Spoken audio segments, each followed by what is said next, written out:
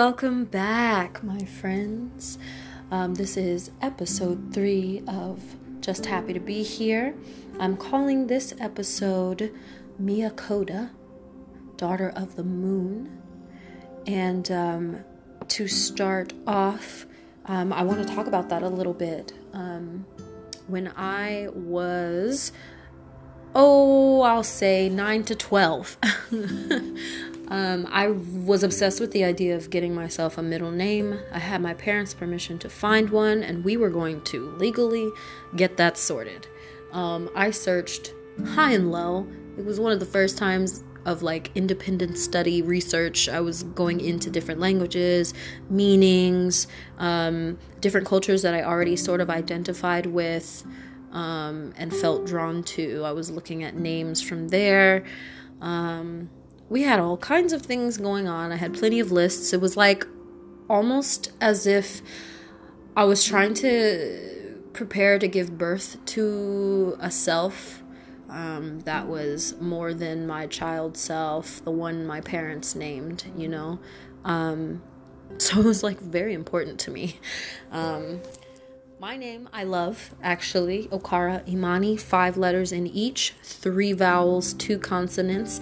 The pattern is exact and mirrored in my first and last name. It's gorgeous. I love it now. But there was a time when I finally almost settled on a middle name. I was looking through Native American Algonquian names. Algonquian being a broader umbrella term for some languages very related in Native American languages. So whereas you can think Hopi or Iroquois, Algonquian seemed to me at the time to be one of those big pan languages.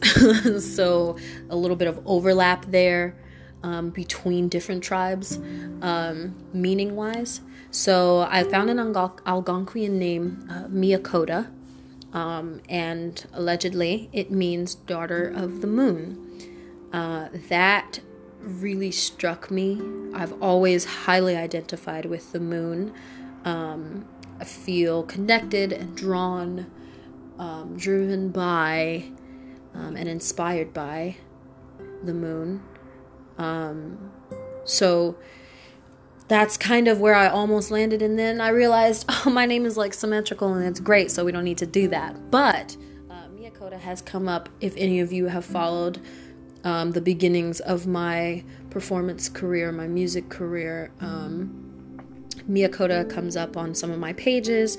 I am in the process of doing a little more research again, digging back into that. I would like to speak with someone of Native Indigenous culture here in the States to kind of soundboard a little bit before I make that a permanent part of my branding. It's very important to me not to be appropriating or, soliciting their culture, anyone's culture, for my own branding, if that not be, if the intentions not come as pure and loving as I intend them to. So I'm going to do a little more research on that, but for now, just know that the word Mia Khouda means a lot to me. It's become sort of a part of me. And I am very much a daughter of the moon, so you'll see that in a lot of my stuff, poems and songs, that anyone's that are kind of spacey and a little moody, and yeah, those are most often written in moonlight, under the full moon. Yeah, we're out here. I'm about that life. Moon daughters unite, okay? Wild women, all right? So I just wanted to open with that. This whole episode will sort of have that tone to it. So as we move forward, let's get into a little bit of autocorrect poetry.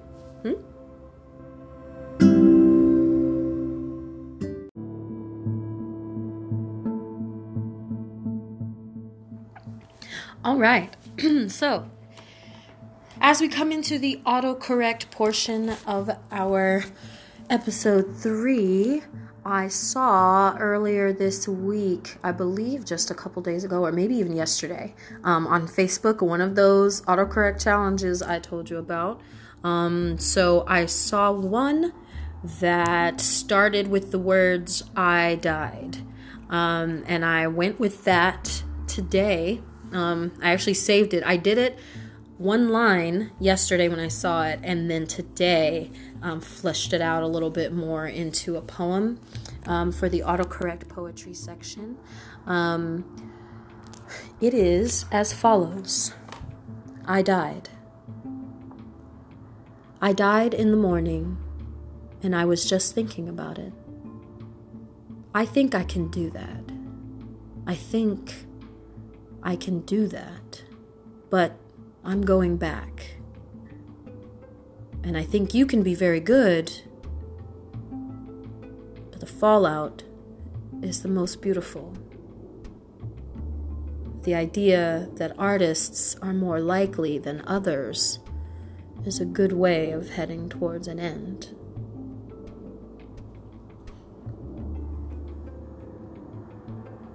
So for me, as that poem came together, it felt like a lot of moments for me as an artist where I seemed to encounter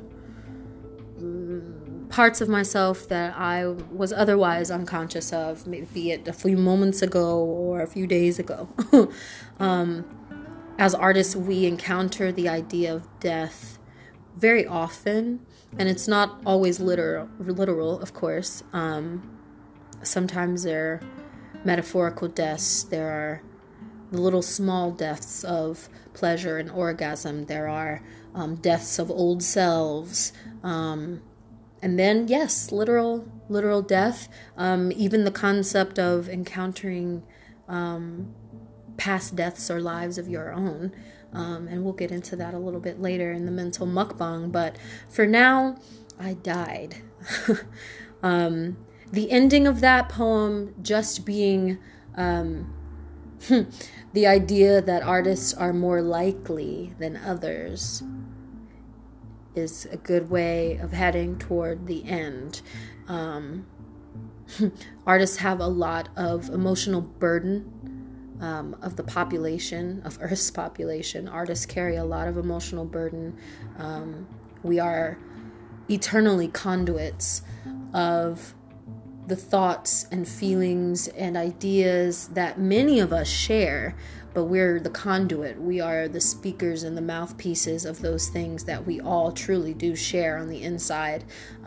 Those oversweeping primary motivations, discouragements, hopes, fears, love. We are mouthpieces for that, and sometimes it does get very heavy, and sometimes, yes, artists are more likely to come to an untimely end because sometimes the burden is too much. Sometimes taking care of self doesn't take precedent while voicing all these feelings. It's as if we channel all these things. If you're doing it in the fully open, pure way of, writing what is truth for you, inevitably you are writing truths of someone else as well. And sometimes channeling all of that can be dangerous to someone who is in pieces themselves almost, because then all of that sort of starts to, burst through the cracks more and more. And if that person can't find a way to heal themselves separately of all these other things that they're channeling for people, we do come to untimely ends. When I was writing this, Edgar Allan Poe came to mind. Edgar Allan Poe. That's my main poetry hoe. I love Edgar Allan Poe so much. He's got that sort of what you might see as gothic romanticism. It's a little morbid, but also more often than not, you get not the sense of pure sadness all the time. He does capture pure agony and sadness very well, but there's also this sense of melancholy, and I've always very much identified with the idea of melancholic expression, that sort of sadness that sees itself, the sadness that acknowledges itself, and whatever beauty might be found in that, whatever growth or speck of hope might be found in that moment of despair, that kind of changes it from pure despair to melancholy. I like to play with that a lot. It's one of the reasons, you can sing along to old jazz classics, even though they're not emotionally where you are in that moment. There's something weirdly satisfying about singing along to it. Sarah Vaughan has a song called Black Coffee. I don't even drink black coffee. But something about singing those melancholic melodies, the sort of dreary, droll, mundane, bored, or dissatisfied, sort of longing, and all of those things, but recognizing themselves, acknowledging themselves, and finding something beautiful in them. That's melancholy to me. One of these days we will have to dig into, whatever Webster's definition is. But for me, that's what melancholy is. That's what separates it from pure despair and sadness and hopelessness for me. And that might be one of the things that protects me as an artist, is that I can recognize the different levels and layers of one particular emotion, so that it's never just sad, There's so many in-betweens that are really the only things that exist. It's hardly ever just pure sad. So I like to live in the land of melancholy and kind of that quintessential moody. I definitely call myself emo on numerous occasions. Certain things come to mind when you think emo, but just think of the concept of constantly emoting. When you think of those sort of goth or scene kids back in high school, for 90s babies, back in high school, that, identified proudly as emo, and there was a look that you were looking for to identify as emo. But really, it's just that commitment to emoting, no matter what it is. Just, this is what I'm feeling and I'm going to express it. I'm not going to sugarcoat it. I'm not going to look at it in any particular lens. This is just what it is, and this in and of itself is part of what will heal me. So yeah, I am emo. Another emo person you might not think as such, Kid Cudi. Kid Cudi is one of the original freaking emo rappers. He had that really captured, constantly emoting. You felt what he was feeling when he was feeling it, because he shared it in such an authentic way. And yes, of course, musical elements adding to that. You should almost always be writing the story with the music as much as with the words. So yeah, Kid Cudi is another one. That's my big brother cutter for life. Okay. I could talk about him forever. But yeah, all of this feeds very much into a lot of my stylings as a musician and as a writer. I like to create atmosphere, and I like to allow myself to revel in a single moment, a single feeling, be it complicated or simple. And in doing that openly and authentically, I hope to reach the audience in a way that I am dutifully reflecting themselves. And in that moment, we share something. And in that moment, it becomes not purely sad, but something closer to melancholy that we can see beauty in, see each other in, and grow in love, no matter what. So yeah, that's where I went writing the autocorrect poem. kind of leading into that, I have a dream to share with you as far as past lives.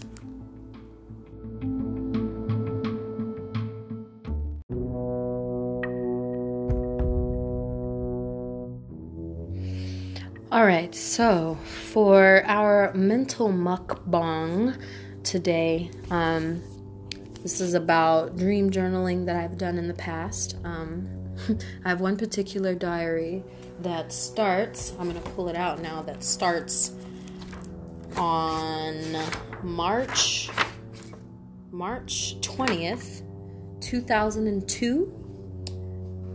This is a journal set as an assignment for school. So I was in 5th grade, I believe. And what I'm reading today is actually my last entry thus far. And that entry is 2015, which is 3 years ago even from now. It's very sporadic, this diary. This is a journaling of a dream that I had. I will just get into it and read it as it's written for now and then discuss a little bit. June 12th, 2015, dream. I'm not me, but it is me. I think I'm a Native woman, and I'm running with a handsome man. I get the feeling he's over the hill, over the horizon. We see signs of our many angry pursuers and break into a desperate run. He releases me, sends me away, and I'm running, nearly tumbling down a slope and then falling, throwing myself into water. I wake when the water hits my face, feeling like I almost drowned. Then, all of a sudden, I'm a mother. I'm a mother? Was I always with child? My body goes wild, then some part of me has given birth in a brilliant pool of pearl white milk and honey, and a young man, no baby, stands before me. My tired, limp body. Mother, he says.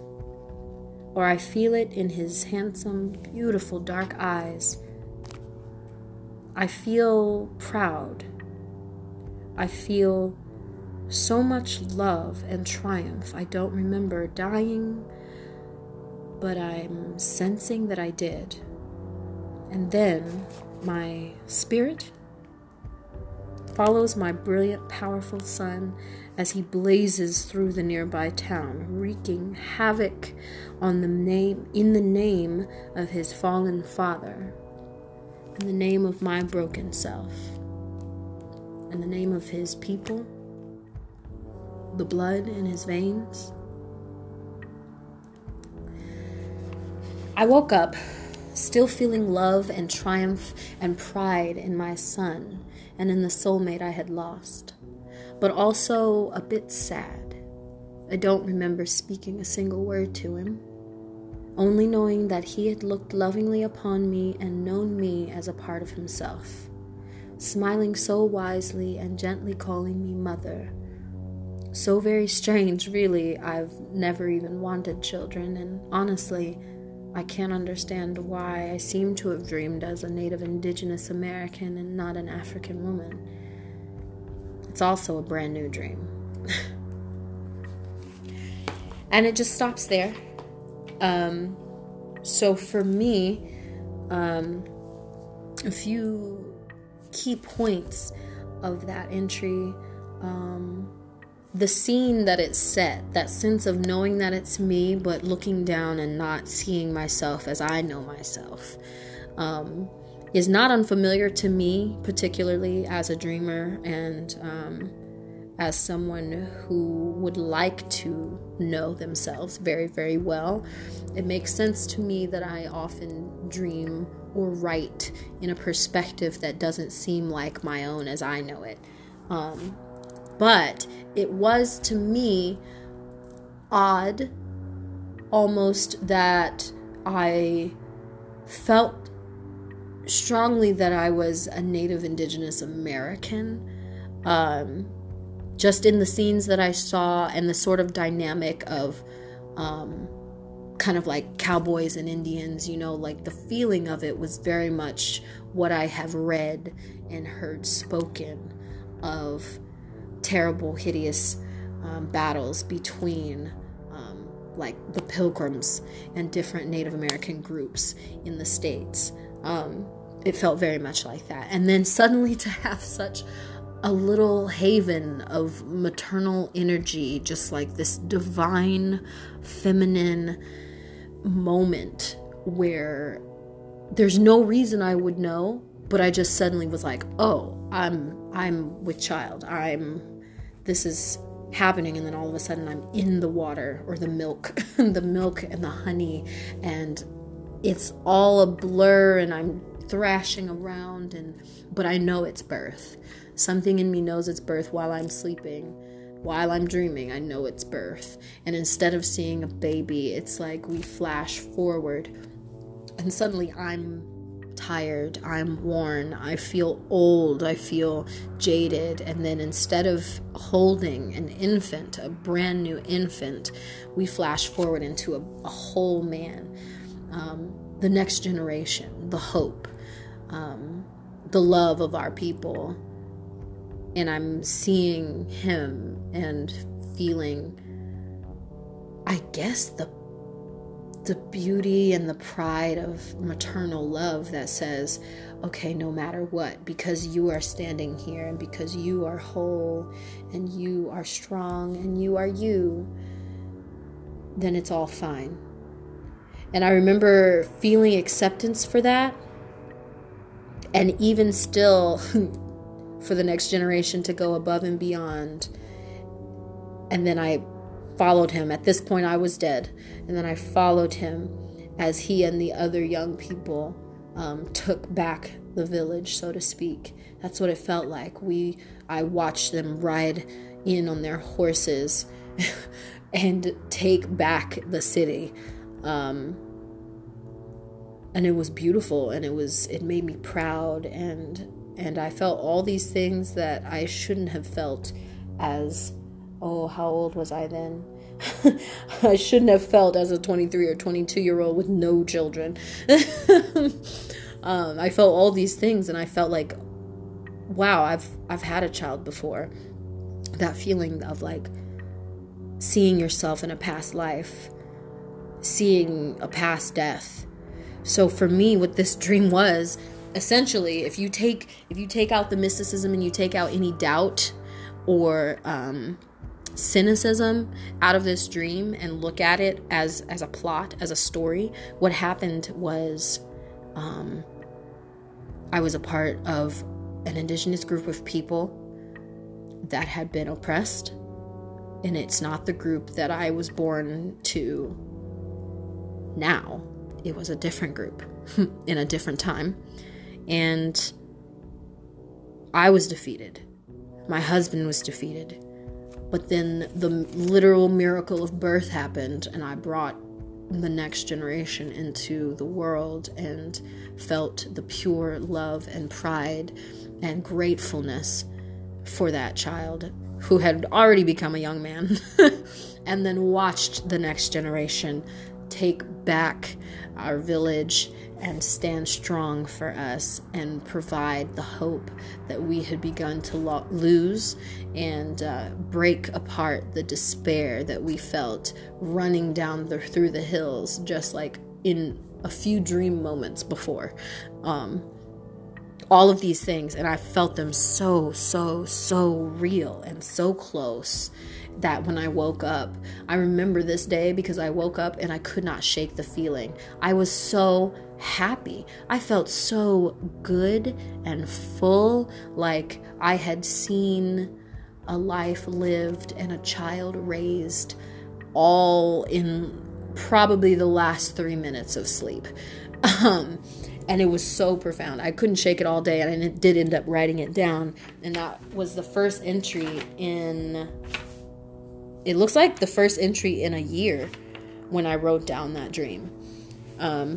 So I'm curious to see if any of you have, especially creatives, because we tend to be a little tapped into that a little bit more, but even people well versed in tarot or palm reading or astrological patterns, any of us that are a little more attuned to noticing these things, have you ever felt like you encountered a past self?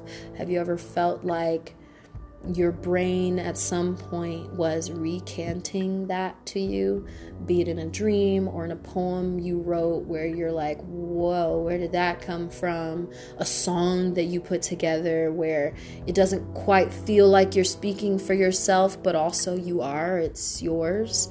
I'm curious to know if any of you creatives out there, because we're all creative in some way, any of you creatives out there, have you encountered a past self? Have you felt a past death? Have you experienced it some way? What did it look like? I would love to know. Those are the kinds of things I love when people share with me those kinds of things. These are things that we can talk about over hot tea and whiskey. So please let me know if there's any dream journaling you've done, any songs or poems or prose that you've written, any plays or screenplays that you've written down and knew for yourself that it was a part of you, but a different you in a different time maybe. And what did that look like? What did that feel like? How did it affect you? Did you see something beautiful? Did you see something awesome and terrifying? Like, I really want to know. So let me know. You can do so on the Instagram page for Just Happy to Be Here, or you can do so via email and tell me in as much detail as you want. You can stay anonymous. Just let me know if you want to. And yeah, speaking of dreams, I want to come to a close here. This is a little shorter, I think, than the previous episode, but in the full moon, in the spirit of the full moon tonight, I have a particular way I'd like to close today. So we're going to wind down even more as we end this episode.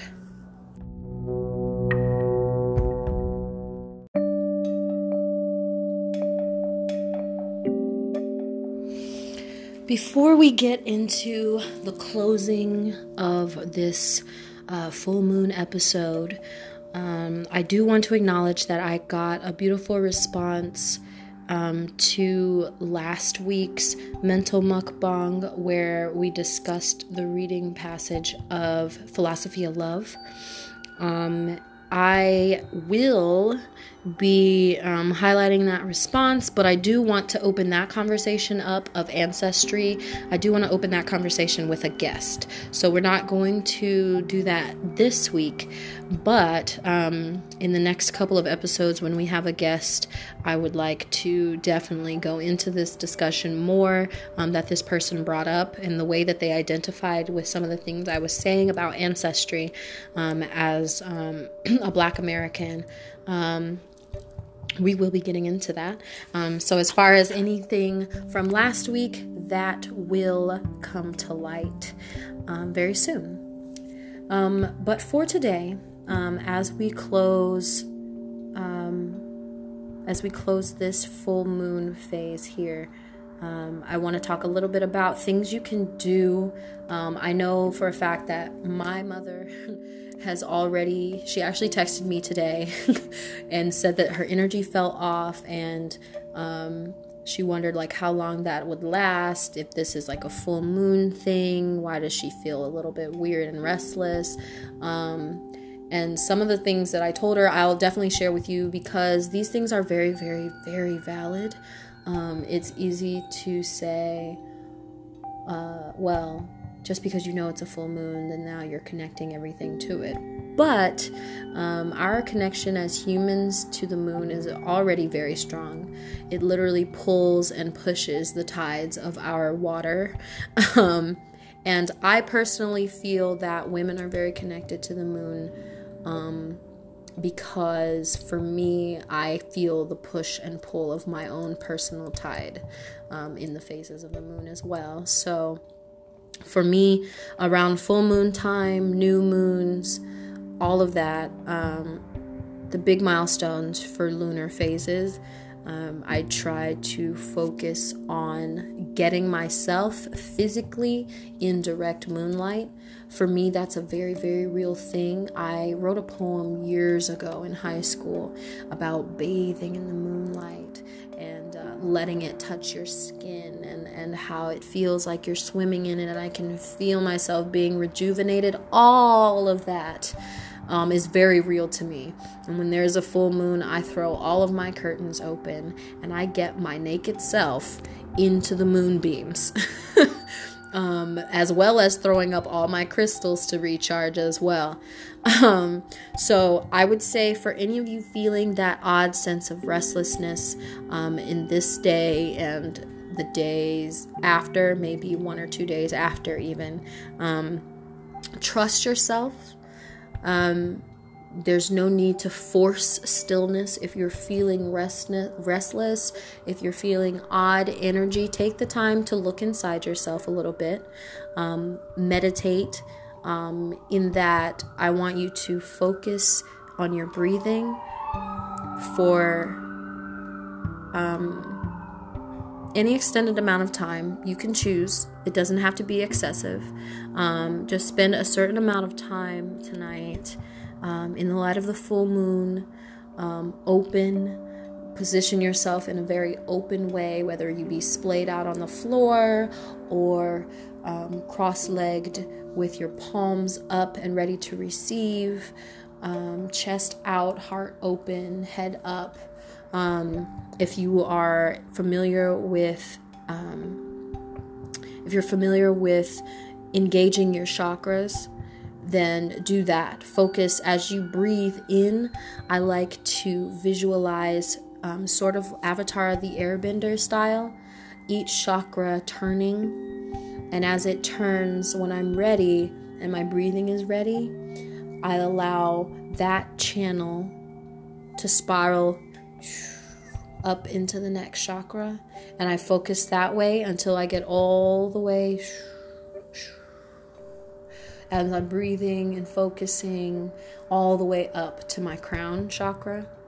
In that way, it's not as if I'm going to unlock some superpower immediately, but actively focusing on and engaging those chakras as I center my breathing is very, very, very important to me. And I think it's something that's almost an easy way to guide your meditations, because if anyone has talked to you about meditation, they should have let you know that your goal is not to always have a fully empty mind, because the more you obsess about emptying your mind, the fuller your mind is with the noise of discouragement, because, oh, well, I had a thought and that means I'm not doing this right. That's not so. Allow your thoughts to occur to you. Accept them, acknowledge them, release them. It's okay that they came into the quiet space. You see it, you let it pass. This is also a good way for you as you're meditating to take stock of anything that you might not have fully processed or come to terms with throughout the week, throughout the month as we go into this full moon. Allow those things to come to you. Things that bothered you. You're feeling this. Okay. Acknowledge that thought, that feeling. Where did it come from? If it's been unfinished, if it's been left on hold, then okay, allow yourself to divulge, and you can look at that for a moment. There's no rush. There's no grade for staying completely silent for a particular amount of time. Allow yourself to journey into your own mind and take stock of the past few weeks, so that when you are ready to end the session, you can breathe truly and release these things truly and prepare yourself for the next lunar cycle.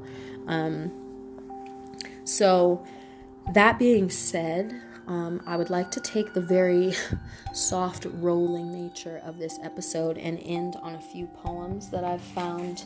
And we'll just read through those. I'll let those marinate. We won't discuss these this time. I just want to, these are poems that sort of give you permission to do the sort of calm, forgiving work with yourself tonight that you need to do if you're up for it, if you're interested. So the first poem is Moderation is not a negation of intensity, but helps avoid monotony, by John Tagliabue. John T. Will you stop for a while? Stop trying to pull yourself together for some clear meaning, some momentary summary. No one can have poetry or dances, prayers or climaxes all day. The ordinary blankness of a little dramatic consciousness is good for the health sometimes. Only Dostoevsky can be Dostoevskian at such long, tumultuous stretches. Look what that intensity did to poor great Van Gogh. Linger, lunge, scrounge, and be stupid. That doesn't take much centering of one's forces. As Wise Whitman said, lounge and invite the soul. Get enough sleep. And not only because, as Cocteau said, poetry is the literature of sleep. Be a dumbbell for a few minutes at least. We don't want church bells ringing constantly.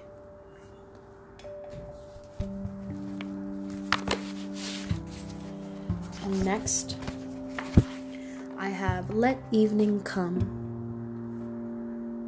Let Evening Come by Jane Kenyon. Let the light of late afternoon shine through chinks in the barn, moving up the bales as the sun moves down. Let the crickets take up chafing as a woman takes up her needles and her yarn. Let evening come. Let dew collect on the hoe abandoned and long grass. Let the stars appear and the moon disclose her silver horn. Let the fox go back to its sandy den. Let the wind die down. Let the shed go black inside. Let evening come. To the bottle in the ditch, to the scope in the oats, to the air in the lung, let evening come. Let it come as it will, and don't be afraid. God does not leave us comfortless, so let evening come.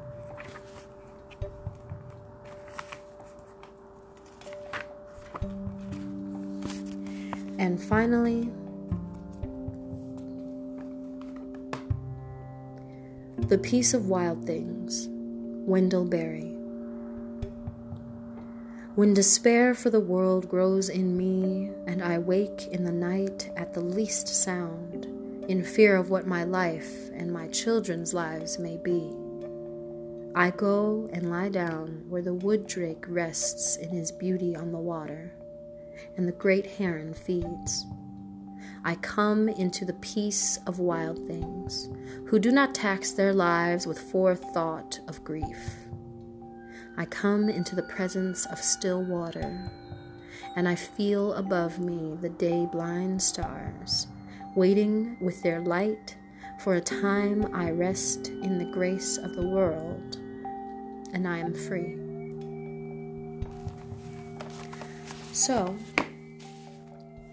as you bring yourself to a state of peace and rest tonight, those of you preparing for the full moon, those of you making good emotional and spiritual use of the full moon to engage with yourselves, to center yourselves, to rediscover yourselves for the next month, I hope that these poems and these musings are a part of giving yourself permission to rest, giving yourself permission to rest and to allow yourself to find peace in allowing yourself not to be perfect and not perfectly peaceful.